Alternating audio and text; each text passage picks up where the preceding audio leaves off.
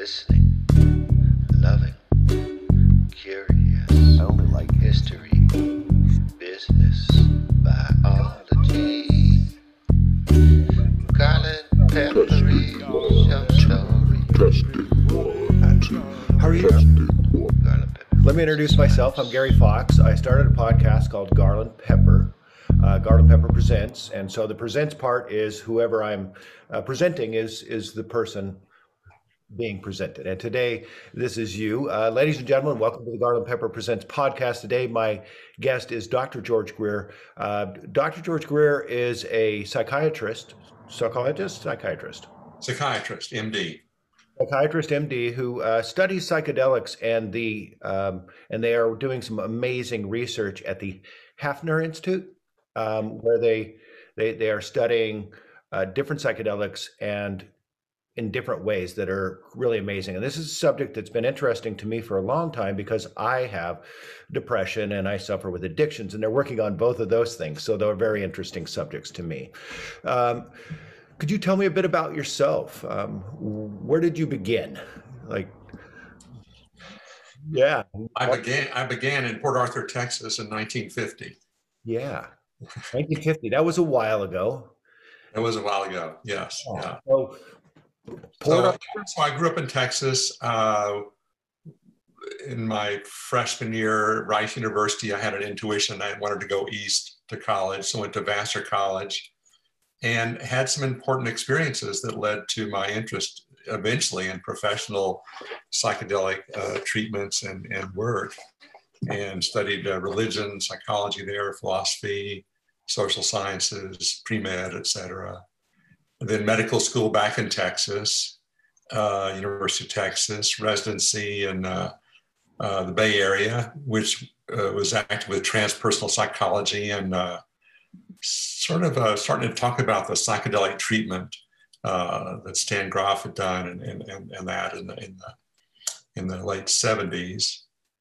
Mid 70s, I spent 6 weeks at Esalen with Stan Grof, Joseph Campbell, Huichol Shaman, and got a in-depth exposure to indigenous and Western, psychedelic therapy. And you're doing this with the great mythologist. I'm sorry? You're doing this with the great mythologist, Joseph Campbell. Yes, yeah, it was amazing. Joseph Campbell was there for a week. Got to have breakfast with him and talk about the weather. Stan Grof, Leo Zeff, who became my mentor. There's a book about him called The Secret Chief. He was my roommate there. But it was a radical thing as a medical student from a Texas medical school, any medical school, to go to Esalen, where, to exaggerate a little, everything you learned in medical school is wrong. We'll just kind of start there and give you an alternate view of they're doing works. Mind-body work there at Esalen. Mind body work, Gestalt therapy. Yeah, it was amazing exposure for someone 25 years old. And so that's when I really got interested in working professionally with psychedelics. And then when I finished, Grof introduced me to Ralph Messner, who suggested ketamine work, which I did for a few months, and then heard about MDMA, which Leo Zeff was using, and found a legal way to do that. As a doctor, I could make it, manufacture it, synthesize it myself in a lab, and give it to my own patients without having to ask anybody permission. So that was kind of a loophole people hadn't figured out. So I made it with Sasha Shulgin in his lab and gave MDMA for about 5 years. So MDMA, you're really one of the leaders in studying MDMA. Yeah, well, my wife, she was a psychiatric nurse. We published the first paper on giving MDMA to people in a therapeutic kind of setting. They weren't there for serious mental problems or serious issues because it would be too risky, but just personal growth mostly, or dealing with neurotic things. So I had the only completely legal supply, above ground supply. I think there are a lot of therapists doing it then, but they had underground supplies, right? Not because a doctor or a pharmacist could do what I did, but only give it to their own customers or patients. They Right. couldn't just sell it. Then you're like a drug company. So that was great. We gave it to about 80 people or so. No serious problems, maybe some anxiety. Some couples said they really helped them establish intimate communication more directly than before, and that communication persisted up to 2 years later. And then when we did follow up for everybody who was a couple. So that was our, I guess, unique finding, though not a surprise. It was a unique finding. So we weren't dealing with PTSD, depression, anything serious back then at all. It was more personal growth. Meditators came by word of mouth. Most people with some sort of spiritual orientation. This was in San Francisco and then here in Santa Fe. uh-huh. Both of those are kind of spiritual seeking zones. Yeah, right. Uh-huh. Yeah. So I've always been interested in this. I mean, I listened to another podcast, and it seemed to me that you had been integrated with a lot of the people that I've been looking into for years, Joseph Campbell being one of them, Richard Alpert, and then later Ram Dass, and I don't know that you mentioned Leary, but I know that there's always been this kind of challenge between the medical process and doing actual healing and exploration of psychedelics, and then the kind of fun or the exploratory, playful side of it. And I guess the best metaphor for it, and actually it was a true life metaphor, is, Ram Dass and Timothy Leary trying to do a thing in New York, and then, Kesey rolls up with the Merry Pranksters and, kind of throws that blemish on them. And so there's always been this challenge between the medical field. It's to get legitimacy outside of that. Mm-hmm. So how has that impacted you? Well, I am a medical doctor, so I guess I never thought about it impacting me. It's more like, how does gravity impact me? It's just a given to existence. This is the way the world is. So yeah, without knowing what it would be like in a different universe, it's hard to know how that would have impacted me, that. But I would say that, well, certainly the laws were a constraint, and I had to stop giving people MDMA because the DEA made it a controlled substance. Mm-hmm. So that obviously impacted me. Right. But it was obvious from even before starting that it was inevitable that MDMA would become a controlled substance. So that was something we fully expected, because it's a mind-altering chemical, and it generally feels good. Yeah. People are going to use it. It's going to get on the street, which it did. Seek that out. Yeah. So that was not a problem, but it did affect me. If there had been other framework set up for physicians to administer this medicine, not being a controlled substance or a different scheduling level, lower level, then that would have been different. But I don't think of that as something that there was any option for it not to happen. It's just going to happen. It felt bad. It was tragic. It was sad. Camelot was over. But then later, so that in '85, then in early '90s, Dave Nichols formed the Hefter Research Institute and asked me to join that as a co-founder. So then I was more managing research, managing research projects, managing the institute, finances, operations. I wasn't administering any drugs or medicines myself, mm-hmm. but sort of like the movie, like sort of an executive producer level rather than a director or actor level. More the business end of it, and getting it done, getting the reviews done, the scientific reviews, so it can be really good quality publications from the work that we're funding, and then working to raise the money and pay for these studies at various medical schools. So I've shifted more from the 80s, giving people MDMA, to managing, administering psychedelic research since the last, 27 years. it's moving along quite well, I think. Yeah. Society is starting to come to a different place, which I think is beneficial to you. Yes, absolutely. So where are we? So your existence really is FDA regulated. Everything you do has to go through that.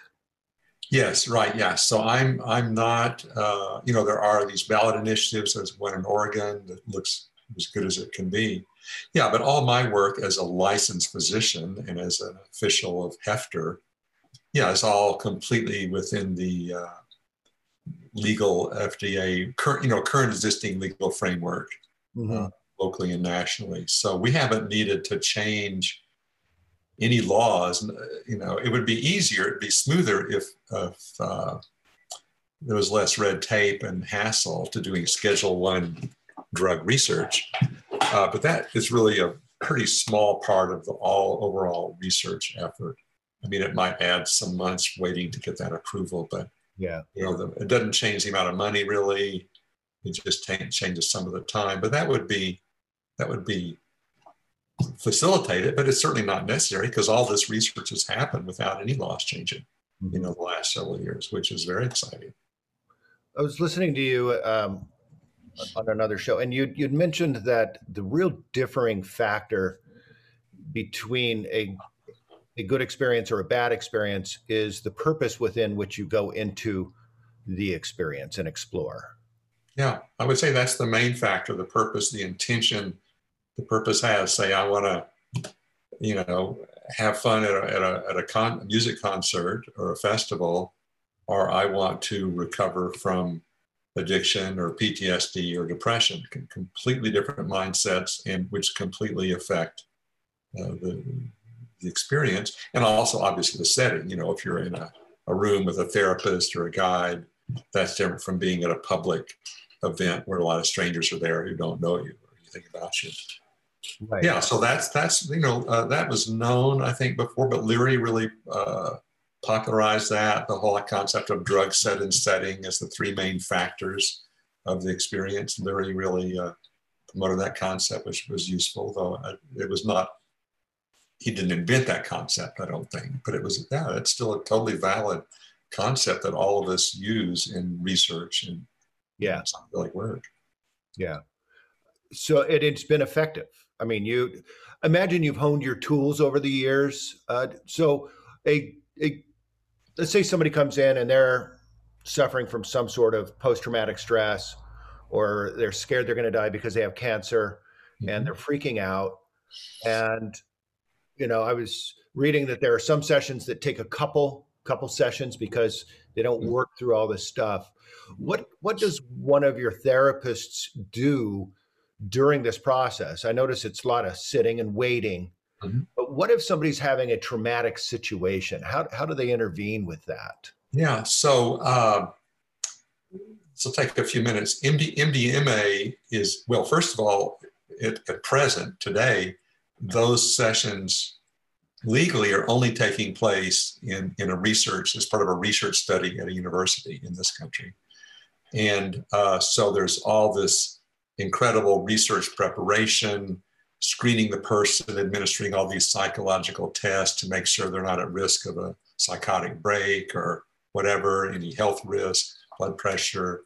So I have a lot of attention before, and then some hours of just counseling preparation for that pretty much day-long psilocybin or MDMA session. It's called the preparation phase, which is usually more than one meeting, 2 or 3 meetings, a couple of hours.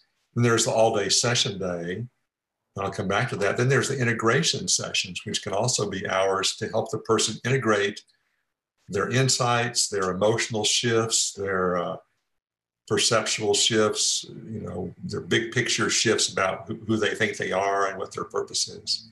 To integrate those into their everyday life and help them improve their functioning in relation to their addiction, depression, trauma, whatever.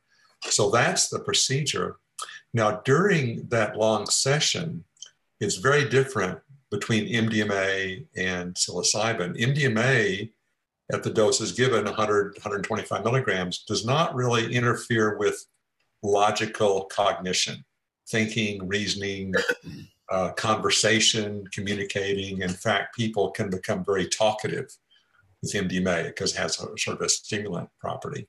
So the training, the therapy training that MAPS does for MDMA is very extensive because there's a lot of talking, a lot of patient interaction, helping them, verbally through re-experiencing, reframing, emotional releasing their initial trauma or traumas in most cases.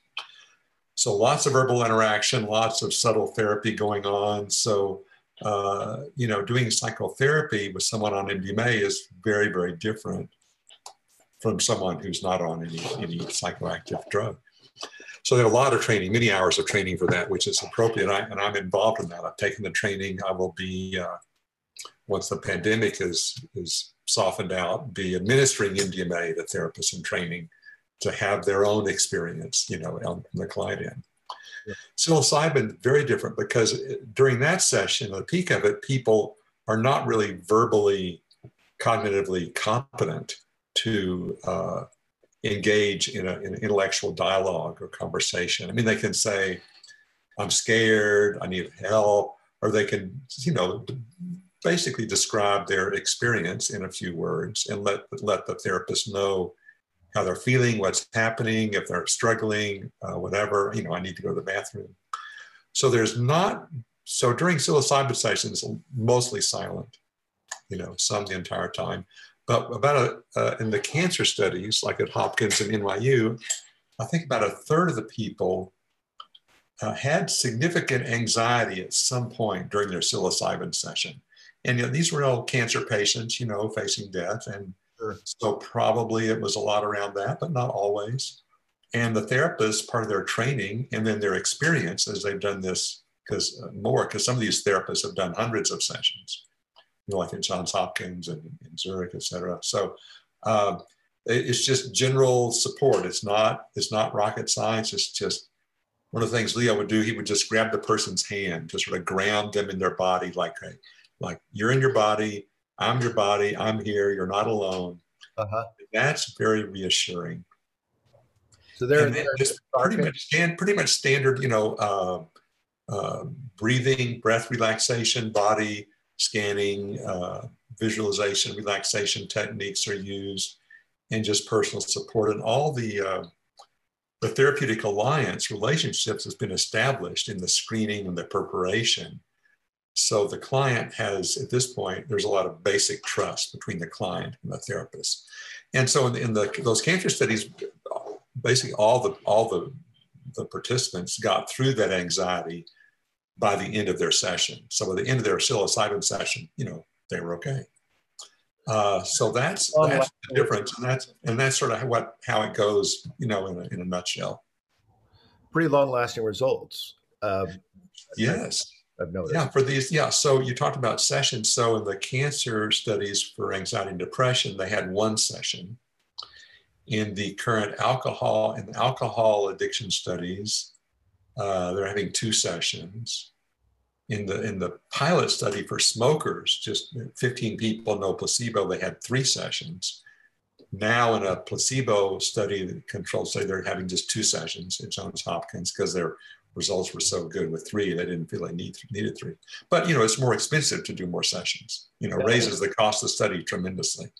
I think I was looking into those sessions. Now, the placebo was a microdose or a real dose, so they had a feeling, but not the actual. Well, in the cancer study at Hopkins, they used a microdose, and they had to lower it, I forget, from maybe 3 or 1 down to 0.5 milligram because people experienced consistently something with their sort of low dose. So they lowered it, so they experienced really nothing from the dose itself. Yeah. In NYU cancer thing, they used niacin as a placebo, which causes flushing, some physical symptoms. Sure. The current alcohol study, the placebo is Benadryl, so it gives people a high dose of Benadryl, so they feel altered, kind of dreamy, maybe sedated. So they know in other words, they know they got a drug. Right. It's just not psilocybin at all. So different different placebos are used in the past. An older study of normal people, Ritalin, I think, yeah, Ritalin was used as a placebo. It's a stimulant, for ADD. Mm-hmm. So different approaches are used that way for the sessions and placebos in research. Those are really good. What's that? The smoking cessation numbers are really pretty high. Yeah, so the pilot paper came out a few years ago, 15 people. I mean, there's the graph, it sort of, here's their level of using cigarettes. It just drops to zero. It's just like they just quit. And, after, I think it was a year follow-up, most of them are still in remission. And, success rate, I mean, 2 or 3 times that of the best other success rate with, say, Chantix, the gum, nicotine, therapy. Yeah, so it's only 15 people, and generally in studies, when you do later larger studies, the statistics are less dramatic with more people. Yeah, but still, it was just off the chart, for success and lasting. After these, 3 sessions for smokers. For the cancer patients, they had all this hours of therapy, 1 dose of the drug, and their anxiety and depression significantly reduced for the whole 6-month follow-up and a little beyond. So yeah, really unprecedented in psychiatry to have a single treatment that lasts so long. Like if you have surgery, if you have surgery and they remove your tumor and you don't have cancer, you're cured, essentially. With electroconvulsive therapy, shock therapy, that's really the only other interventional treatment in psychiatry, but that's maybe 12 to 20 sessions. It's extremely effective for depression, the most effective, but very expensive, very involved. You have to have an anesthetic, blah, blah, blah. But there are really no other procedures in psychiatry that have shown, or drugs that show lasting results long after there's no drug in the person's body. And that's psilocybin. Psilocybin and MDMA. Yeah. MDMA also. So yeah, for PTSD. So MDMA almost is like you're going back to the talking cure, but it's hyper. Yeah, it's boosted. MDMA, it reduces, what we called it back in the 80s was it reduces or blocks the emotional, it blocks the nervous system's fear response to a perceived emotional threat. It's just hard to be afraid. So would that place between the amygdala, what is that? The amygdala does a lot of things, but it is the sort of the center where the experience of fear is initiated in the amygdala. So the amygdala, in recent years on scanning, the amygdala is quieter when people are on MDMA. Is the hippocampus, during that. Is the hippocampus more vibrant and able I don't know. The hippocampus, it does a lot of things, and it's very small. I don't know. I'm not a neuroimaging expert. I don't try to store in my memory all the parts of the brain that are affected by these, because different studies show different things. And but it's what's been said a lot is the networks in the brain. You've heard of like the default mode network. These networks with psilocybin are definitely altered, and in ways that, in some ways, similar to meditators who have fMRI scans for networks. And studies with meditators have shown with psilocybin that their these are long-term meditators. Their meditations improved in the weeks after they did it with psilocybin. It sort of helped them, anchor it maybe. So there is a connection with psilocybin and mindfulness type meditations also. Yeah. So you're passionate about this. It's obvious, and you've given your life to it. Yeah. And I imagine it anchored when you were doing the MDMA tests. Were there certain things when you first started doing testing with people where you're just like, this person came in a miserable wretch and they left just a much better, and it just kind of flipped your thinking on the whole thing? Well, we didn't see anybody who was a miserable wretch. We would consider them too Volatile. disturbed or mentally ill or too at risk. Because at that time, there was the only published human research on that was, I think, one sentence in a paper by Shulgin and Nichols that said MDMA evokes sort of a therapeutically friendly state of mind, something like that. That was it.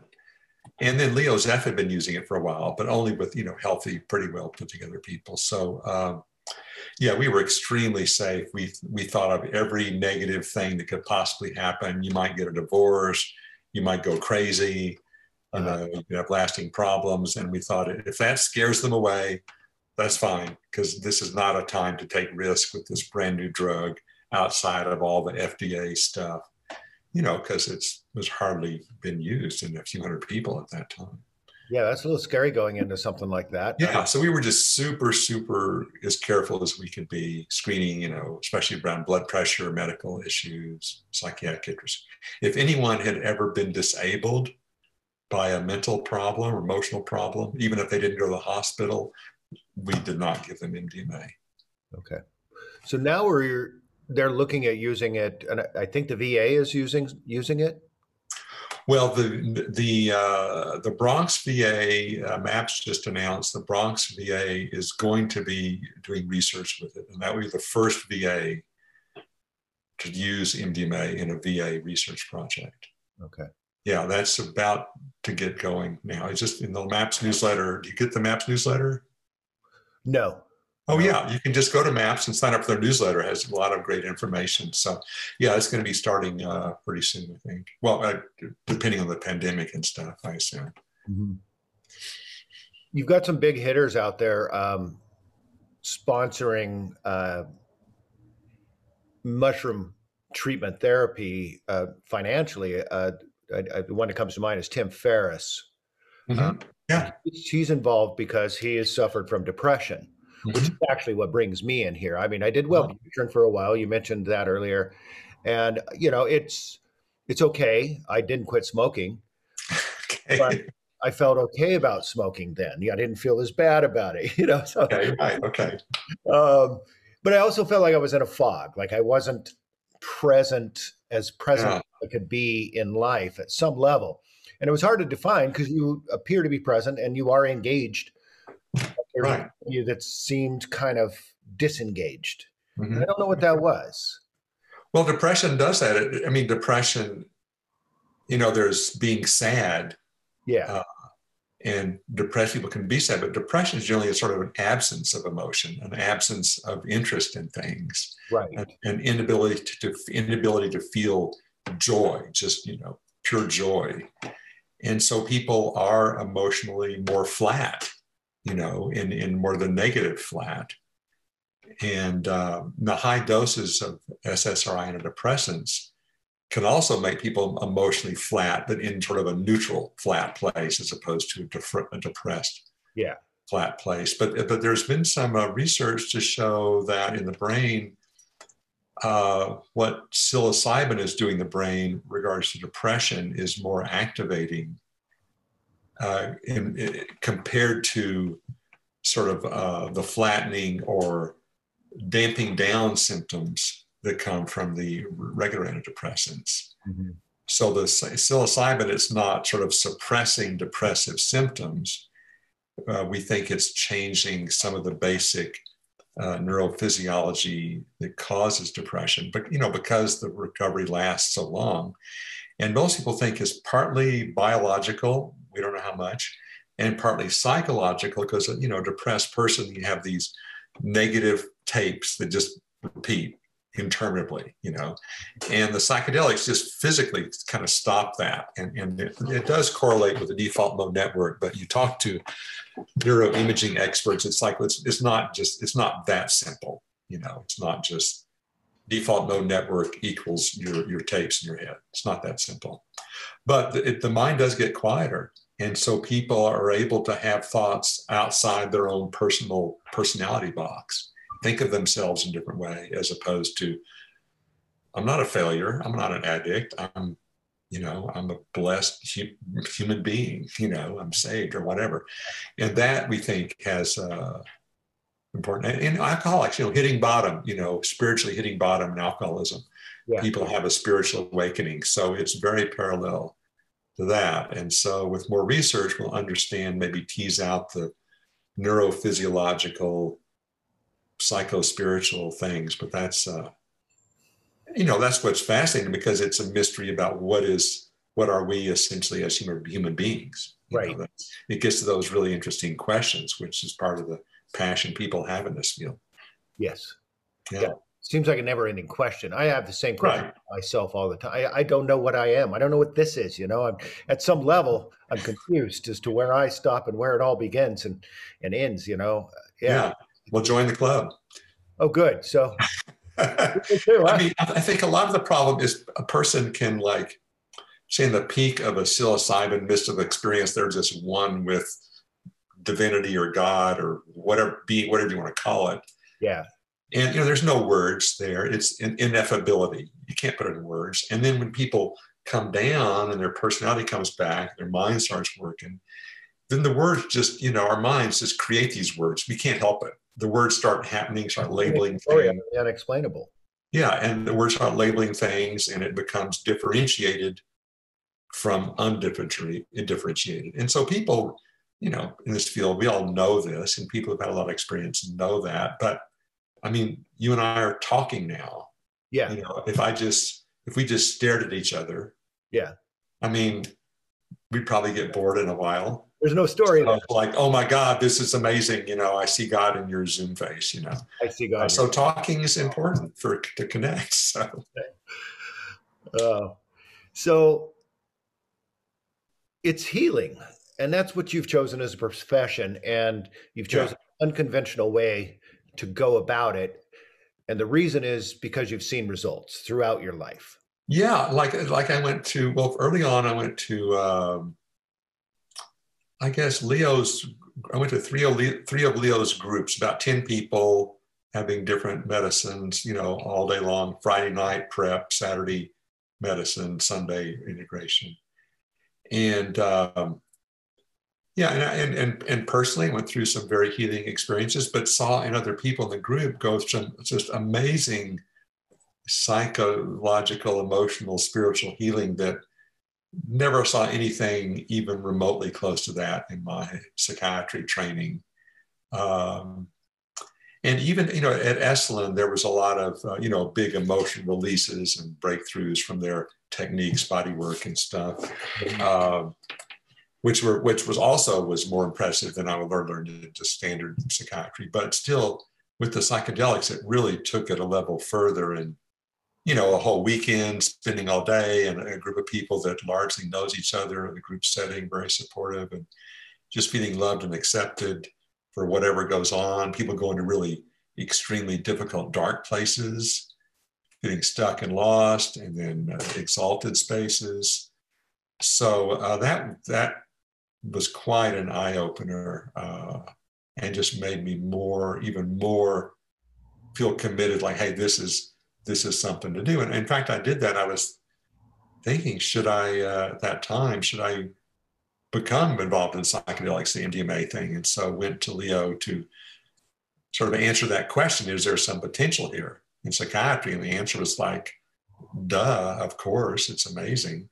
Mm-hmm. And I just, I think I did what anyone would have done in that situation. I just happened to be in it. I was the only psychiatrist in the group at that time. Yeah. So figured out places connections up, and sometimes it's just being in the right place at the right time, right moment in history where this is happening, and you meet the right guy, and there you go. Now you're both like, you're rolling in a whole new world. With an old school moniker, doctor. Yeah, right. And that's a nice sandbox. It is. It was pretty great. Yeah, no government, no permission. You just had to be safe, careful. And I had a peer review group, blah, blah, blah.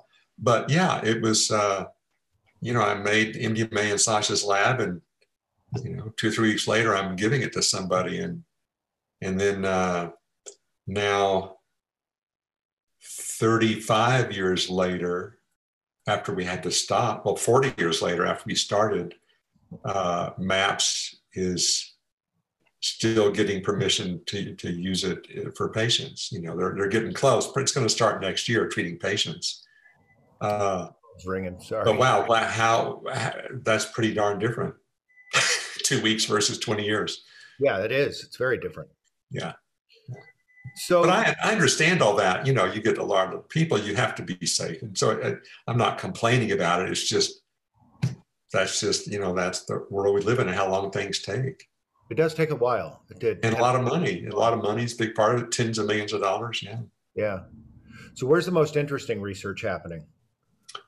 Well, my opinion, interesting. So interesting, that's an interesting question. So Hefner does two things. We do research we call basic science in normal people.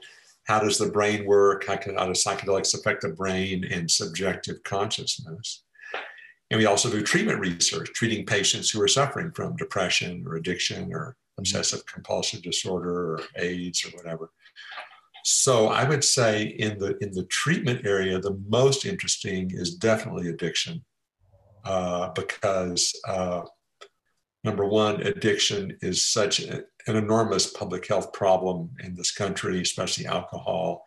And it's so big, people just forgotten about innovation, you know, and the establishment research funders, National Institutes of Health, are not funding that as a treatment yet. But I think they will. So, but the results, if they're, you know, half as good as they've been or a third, are going to really change things. And so eventually you have people in these rural areas that really, you know, small town rural areas that really suffer from alcoholism, methamphetamine, you know, opioids, yeah, and don't have access to medical care or good insurance. If those people start receiving and getting, you know, cured or recovering from addiction with psilocybin, their families and their friends are really going to take notice. And that's going to really, I think, change people's opinion to see these medicines as medicines rather than drugs that damage your brain. Yeah.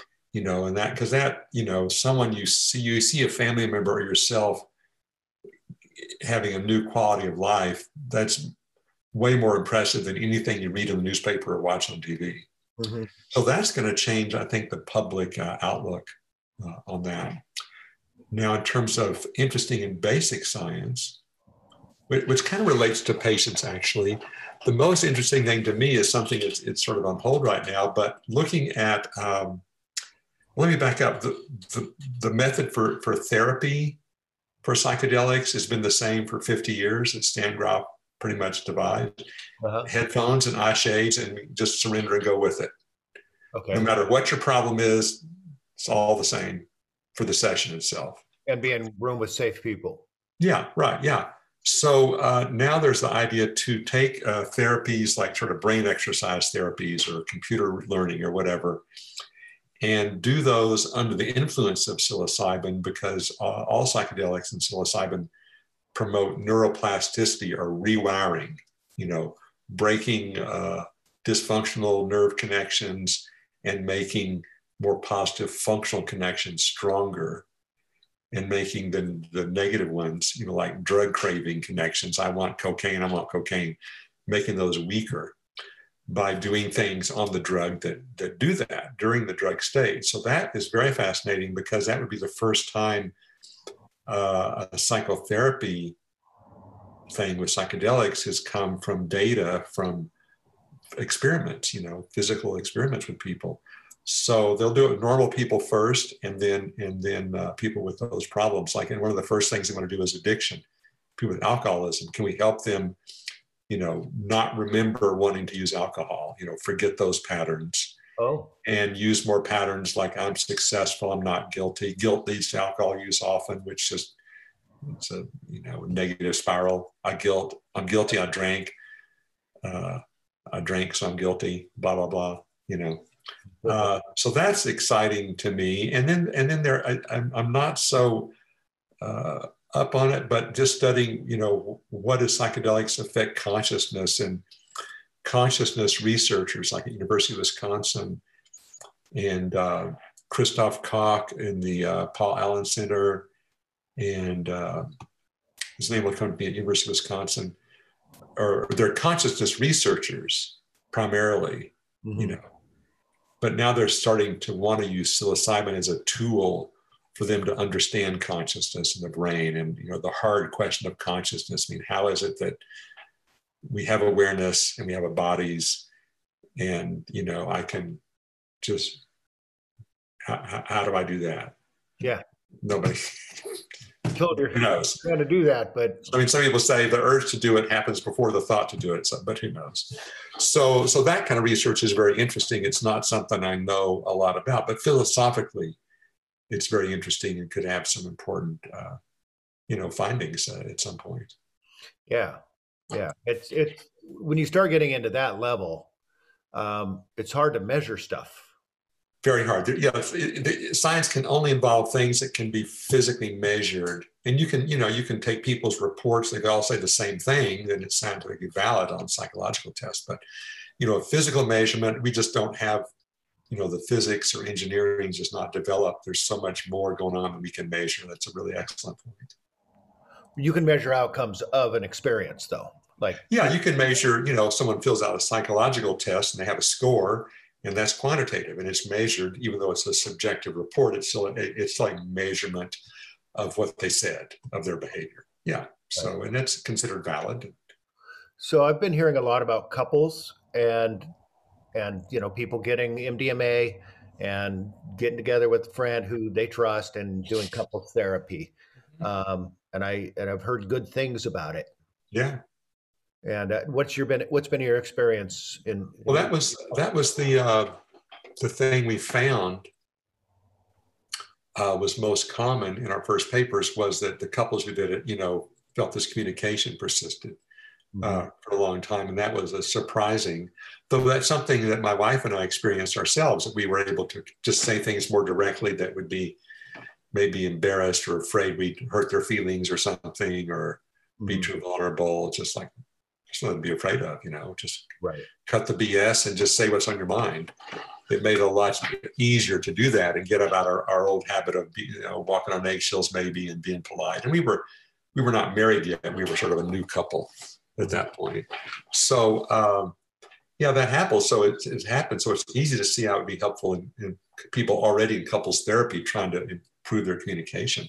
But I also saw people doing it on their own, you know, like boyfriend, girlfriend, and they would or maybe starting to date, they'd fall in love on MDMA, get in a very intense relationship, and it'd just be a astounding failure because they only got along on MDMA. Right. And they did not get along in regular life, and they needed a lot, if they wanted to, they would have needed a lot more therapy on their personalities and communication to get that relationship to work. But decided, you know, it's not worth it. It's not working. So there's that danger. And in terms of recreational unsupervised use, you know, falling in love and having sex, and then you come down, and you know, the coming down of MDMA can be dark and depressing and negative thoughts, you know, the last part of it or the next day. And people don't have a strong relationship, that can kind of go south on them. So the recovery is a little dark and little. It can be. I think a lot depends on the person's nervous system. Some people get kind of sleepier, lower energy the last half. But if they're there talking to the therapist, it's going to, you know, that can be a really fruitful period to do some talk therapy to release things. So they're starting to experience dysphoria, discomforts. Because on MDMA, it's like, I don't feel anything bad. There's nothing to work on. You know, so they start to merge in and start to feel the stuff that they were feeling before. That's a very ripe time for deep emotional work and letting go of old ways and old emotional patterns, as that sort of comes back into experience.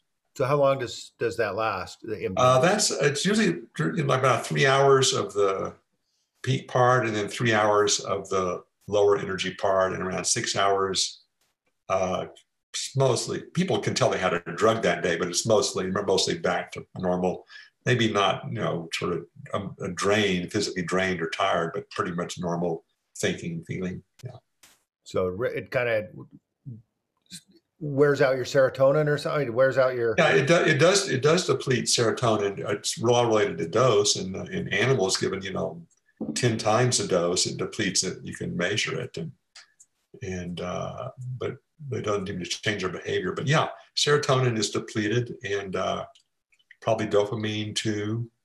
It releases serotonin, dopamine, and norepinephrine, and they think the toxicity in animal is more the reuptake of metabolites, thing that the liver is turned MDMA into, gets sucked up back in the neuron and causes problems. So interestingly, the SSRI medicines block that reuptake and prevent the neurotoxicity. So sometimes those are used by people to help prevent serotonin depletion. Okay. But yeah, that can be a bummer. It's not, if people do it, every week or multiple doses on weekends, that can be a chronic problem. And I've seen some people like that, but they're remarkably, not impaired cognitively than you would think from taking just tons and tons of MDMA for a year or two. 10 times a normal quantity, over time. Yeah, so. It's bad for the. So I remember it being years ago, probably while you were still studying, and there were raves going on in New York City, and Donahue had done a show on it.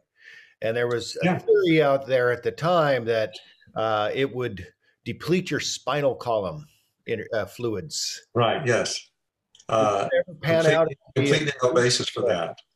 Completely no basis for that. Likewise, no basis for LSD destroys your chromosomes.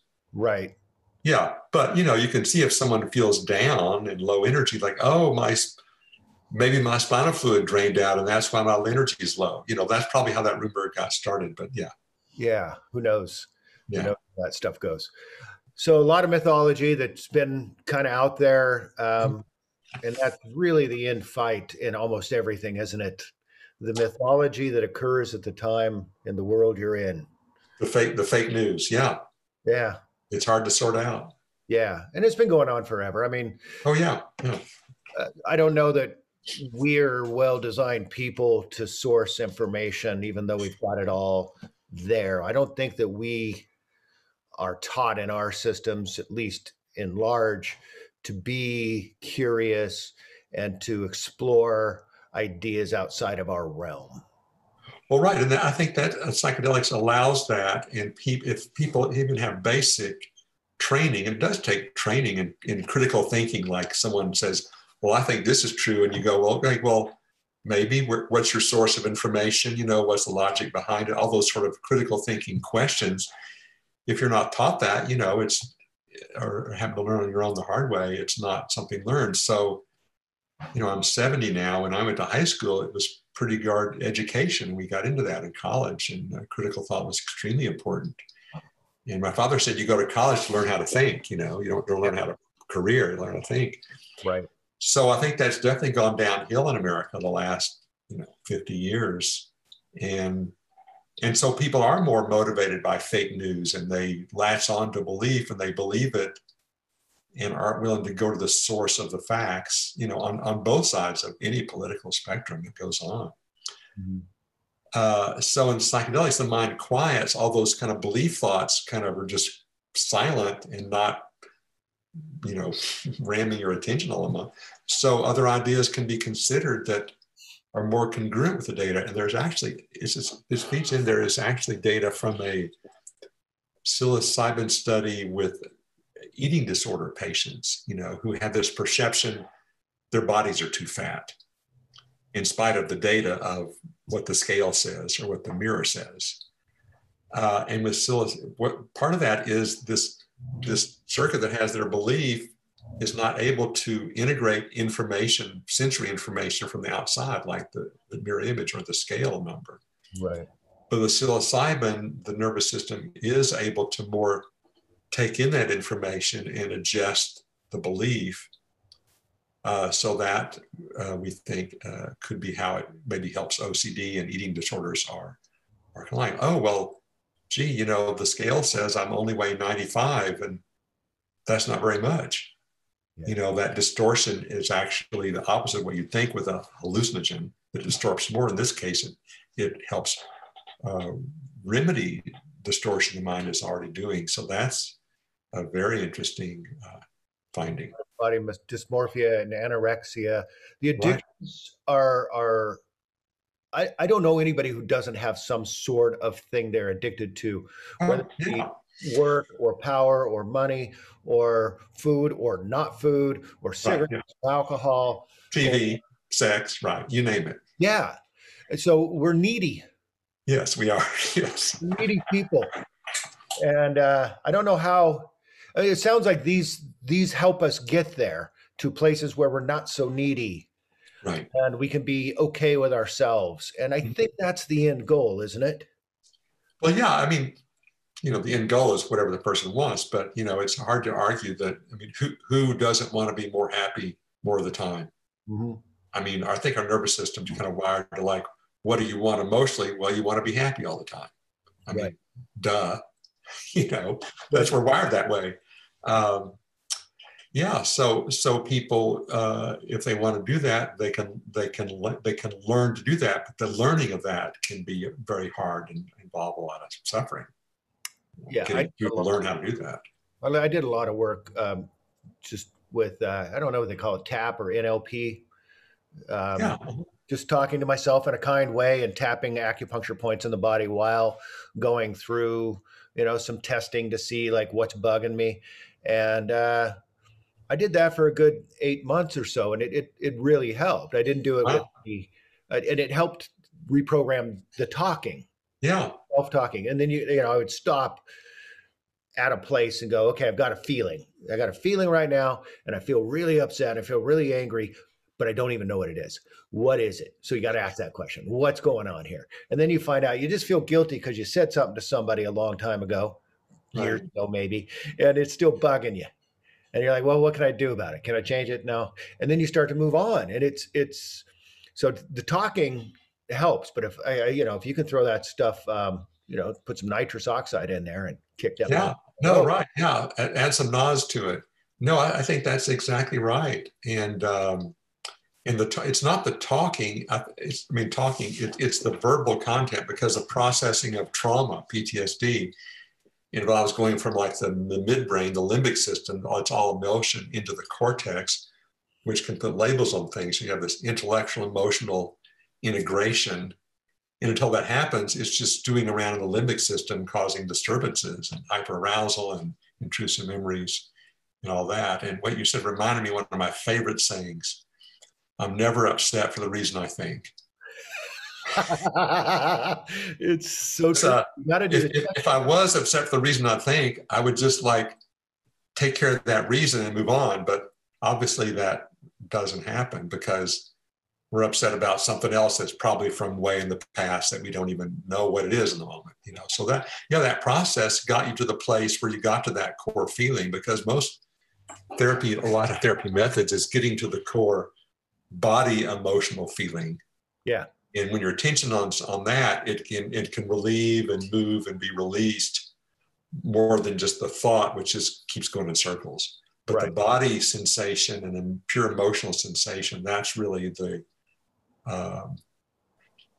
attention that really can help movement. And it takes discipline, to keep doing that, because it's not pleasant to attend to an unpleasant emotion or body sensation.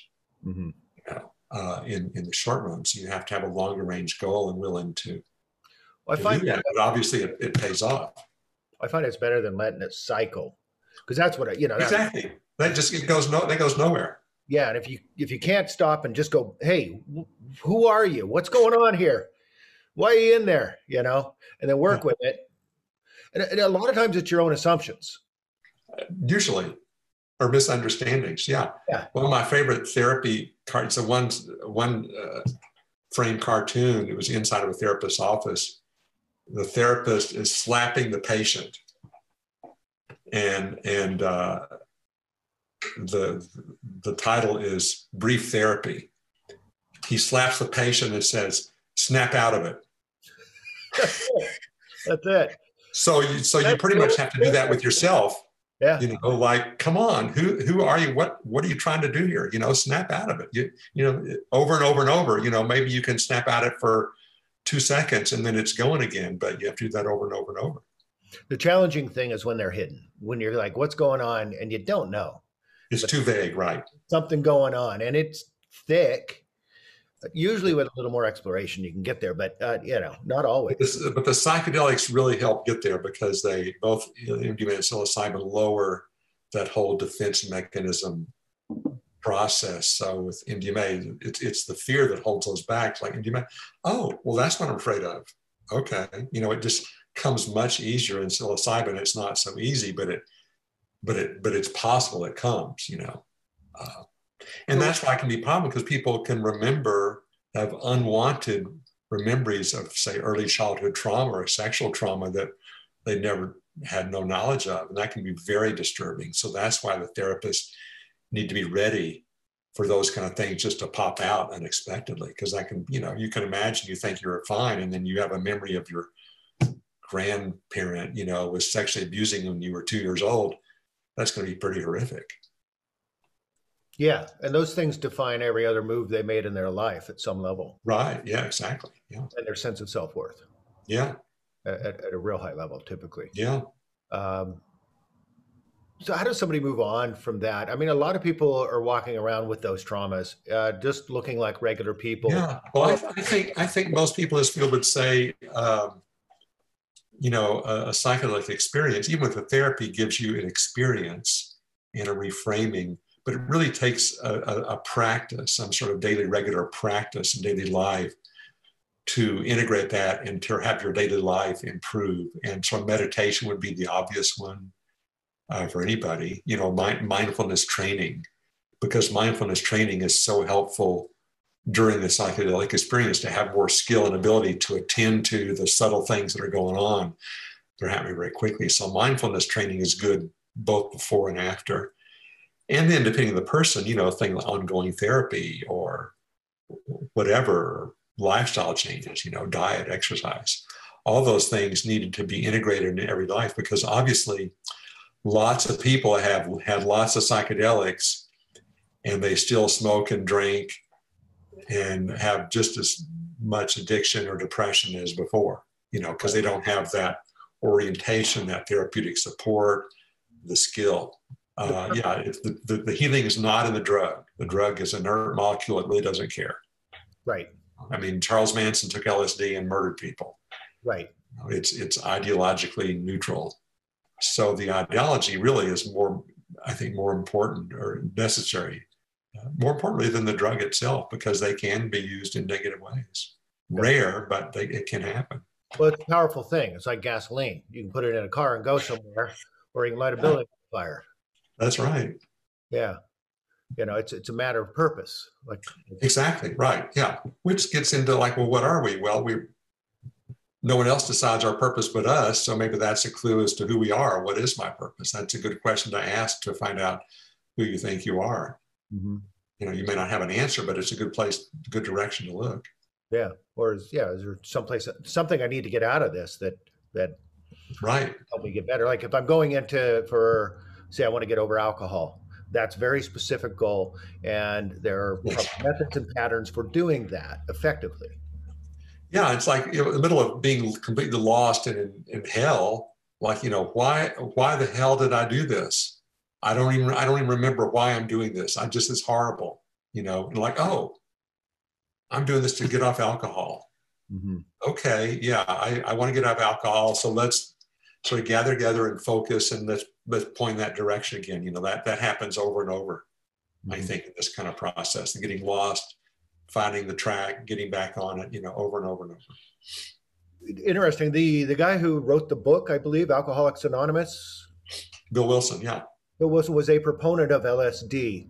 He was, yeah. After AA started, after he recovered, he was a proponent of LSD, but it did not get incorporated in AA because they're against all sort of psychoactive drug use. But no, he was a big proponent. Yeah. To foster that kind of death, rebirth, experience. Yeah. Right. So I did it when I was younger. A friend of mine was talking to me about it, and so I started reading all the stuff, you know, the Larry stuff and the Lilly stuff and the Aldous Huxley and all of that stuff before I did it, and none of it prepared me for what was going to happen. You know, I'd been involved in religion prior to that point, and I really, it was a heaven and hell experience at some level. But in other levels, it was very beautiful and it was very amazing. But that part, I remember just being in conflict with my own sense of what God was and all of that stuff at the time. Oh yeah, I think that's kind of that. I had some experience in college, just like, okay, there appears to be no reason to live. Suicide seems just as logical as anything else. It's kind of like no exit place, very mental, but very depressed, down, you know. But then sort of breaking out of that into seeing, oh, the basis of the universe is spiritual. It's awareness, consciousness. It's not, you know, matter. I'm not agnostic. You know, there is spirituality for answers. You know, the mind can't solve problems it created by itself. Right. So that was a big breakthrough. That's a permanent sort of shift in perception. You know, I was still just had all the same hangups and neuroses and need a lot of therapy, but no, extremely life-changing. And Shulgin was once asked, well, does psychedelics cause any permanent changes? And his answer was absolutely, just like a higher education. Yeah. It does really flip how you think about thinking. It's a very meta experience. Yeah, it can be for some people, not obviously not always, but I had a friend from high school that came back after, you know, in college, and he said, oh yeah, acid, we had that. It was great. We got six-pack and took acid and drove around and looked at the lights in town. It was really wonderful. Yeah. Period. That's it. Experiential. Just have fun. Yeah, get drunk and take acid and look at the lights. That's it. Yeah, well, there's probably a lot of that. I mean, tons of it. The Grateful Dead. That's what happened there. What's interesting is you were involved with MDMA and really had no idea on a therapeutic level and had no idea that it was becoming a rave thing. Well, no. Well, back in 1980, it wasn't becoming rave yet. It was later. It was. I mean, there was no media about it until 85 that I heard of. So probably was going on, but more underground. But in the media, really, 85 really came out in the media heavy and was shut down. Yeah. That's crazy. But it does good things. It certainly can, indeed. It's good in the fight. Even after it became illegal, did you switch? You had to have switched fields or something. Well, I just stopped doing it. And then 8 years later, started working with Hefter. Yeah, so I did not do any more therapy with anything. Well, ketamine a little bit after that, but not very much. So I didn't do other clinical direct work other than a little bit of ketamine work after 1985. More research management with Hefter. One of the things that keeps coming up is mindfulness. Yeah. I'm really happy to note that it seems to be coming into the corporate world more. Yeah, we'll see how that changes if it does. But you know, you can be mindful and greedy. Yeah, you can be mindfully greedy. Yeah, well, that's true, and that's probably, if you're going to be greedy, be mindfully greedy, because you'll probably get better results. Yeah. Yeah. I kind of wish I had the greed gene a little bit. I'd probably be better off than I am if I had been like a little more striving along that line. Well, they say successful people have to be a little hypomanic, a little OCD, and a little antisocial. Oh. To be successful in business. Oh yeah. I'm too hypersocial, I think. You have no greed, you're not going to succeed in business. It's not going to work. Yeah. Just give it up, you know. It's required. It's the superior beings have more greed. That's how we promote it. Yeah. I would love to thank you for being out here today. Is there anything else you'd like to share with us? Well, no, just that I think that in the future, it looks bright in the long run for both patients and just people in general. My personal goal is, way after I'm gone, would be everybody on the planet has access to this experience supervised by a guide, an experienced guide from their own culture and religion, if necessary. That's the ultimate goal, that people have it available, and then all the future sci-fi shows, there's people doing bad stuff. There's always bad guys, blah, blah, blah. Sure. But at least I feel this, MDMA and psilocybin, this attitude toward it gives people a chance to move in a more positive direction, which can help human culture, the planet, et cetera. So, it's not a panacea, but it's another opportunity, another path, opens up another path to make things better, that people can choose to go down or not. Yeah. Well, your goals are right. They're in line, and that's beautiful. Yeah. I like what you're doing for the world. I hope that we get more success along these lines with more treatment. I'm a Marine, so I'd like to see, my brothers in arms to get treatment for post-traumatic stress disorder, just addictions in general. I think they're ruining a lot of us at different levels. I know during COVID, alcohol has taken a better stance in my world. It's starting to jump in and say, hey, what about me? So I just said, okay, well, November, I'm going to not drink. And I got a buddy who is feeling the same way. Like it starts to get a little more leverage on you than you want to give it. So we all need distraction from the pandemic, don't we? It's not fun to live with that thought. Yeah. So I was just separating my day, like there's the morning and the afternoon where you don't drink, and then there's the evening where you drink. So that's 2 days or 2 parts of a day. Yeah, right. Yeah. And I just found I started waking up feeling not great and exactly. a little foggy noggin all the time. I'm like, I need to do better than this. Yeah. And maybe I'll go do acid. No. I'd really have been interested in this a long time, this whole subject. If any of your other friends over there at the Hefner Institute or anybody you think would do well on this show, you can send them my way. I'd love it. Okay, I really enjoyed this. A great discussion with a great depth. So this is I really enjoyed this. Thanks, Gary. Well, thank you, Dr. Greer.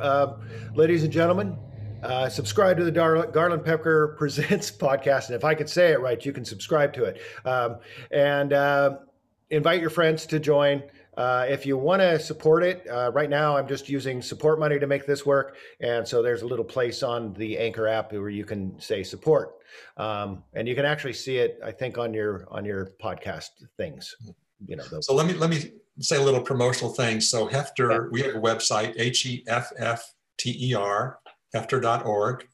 And there are a lot of videos of research subjects talking about their experiences with psilocybin. Yes. And how they were before and after, that are very inspiring. A lot of cancer patients, and one with alcoholism, a smoker.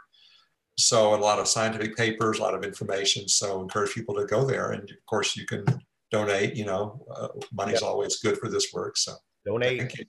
If you want to see this stuff progress, these research, go watch the videos. They're good. I watched them. I really enjoyed the man who had the cancer, and it just how it changed his life. It was a really good one. I enjoyed that one a lot. I enjoyed all of them, but it's just nice seeing people improved by mindful approaches to things that people are kind of afraid of, but we're actually moving in the right direction. It is, yeah. It's to know that it's possible. It's very inspiring. Yeah. Yeah. And I really wanted to get this information out here because I am from Oregon, and we do have a bill. Yeah. And I felt like our community, our people here in Oregon, need as much information as possible. Absolutely, especially in Oregon. Yeah, I've been involved with some of those people. Yeah, it's a very complex thing, but but you don't have to be mentally ill to have this treatment. Anybody could go under the Oregon model. If it passes, anybody would be eligible to have this with a trained guide from their culture. So that really kind of fits that bill for Oregon. So that's pretty great. That's wonderful. Yeah. This is my first Zoom, so normally I'm just talking and I'm just like, blah, blah, blah. And, I'm closing out the thing. And right now I don't even know what I should do. Like, should I do a dance or a thing? I don't know. You'll find your way. I guess I will. That's what this has been. It's been a journey. Yeah. Just lost my job in because of COVID after 20 years. And Oh, wow. Okay. I'm in the process of doing a reinvention. And this is it. And I really thank you for being on here today. I'm to the moon. Okay, great. Thank you so much, Gary. Thank you, and bless you, and have a great day. Okay, you too. Bye. Bye. Thank you all. Fuck, are you kidding me?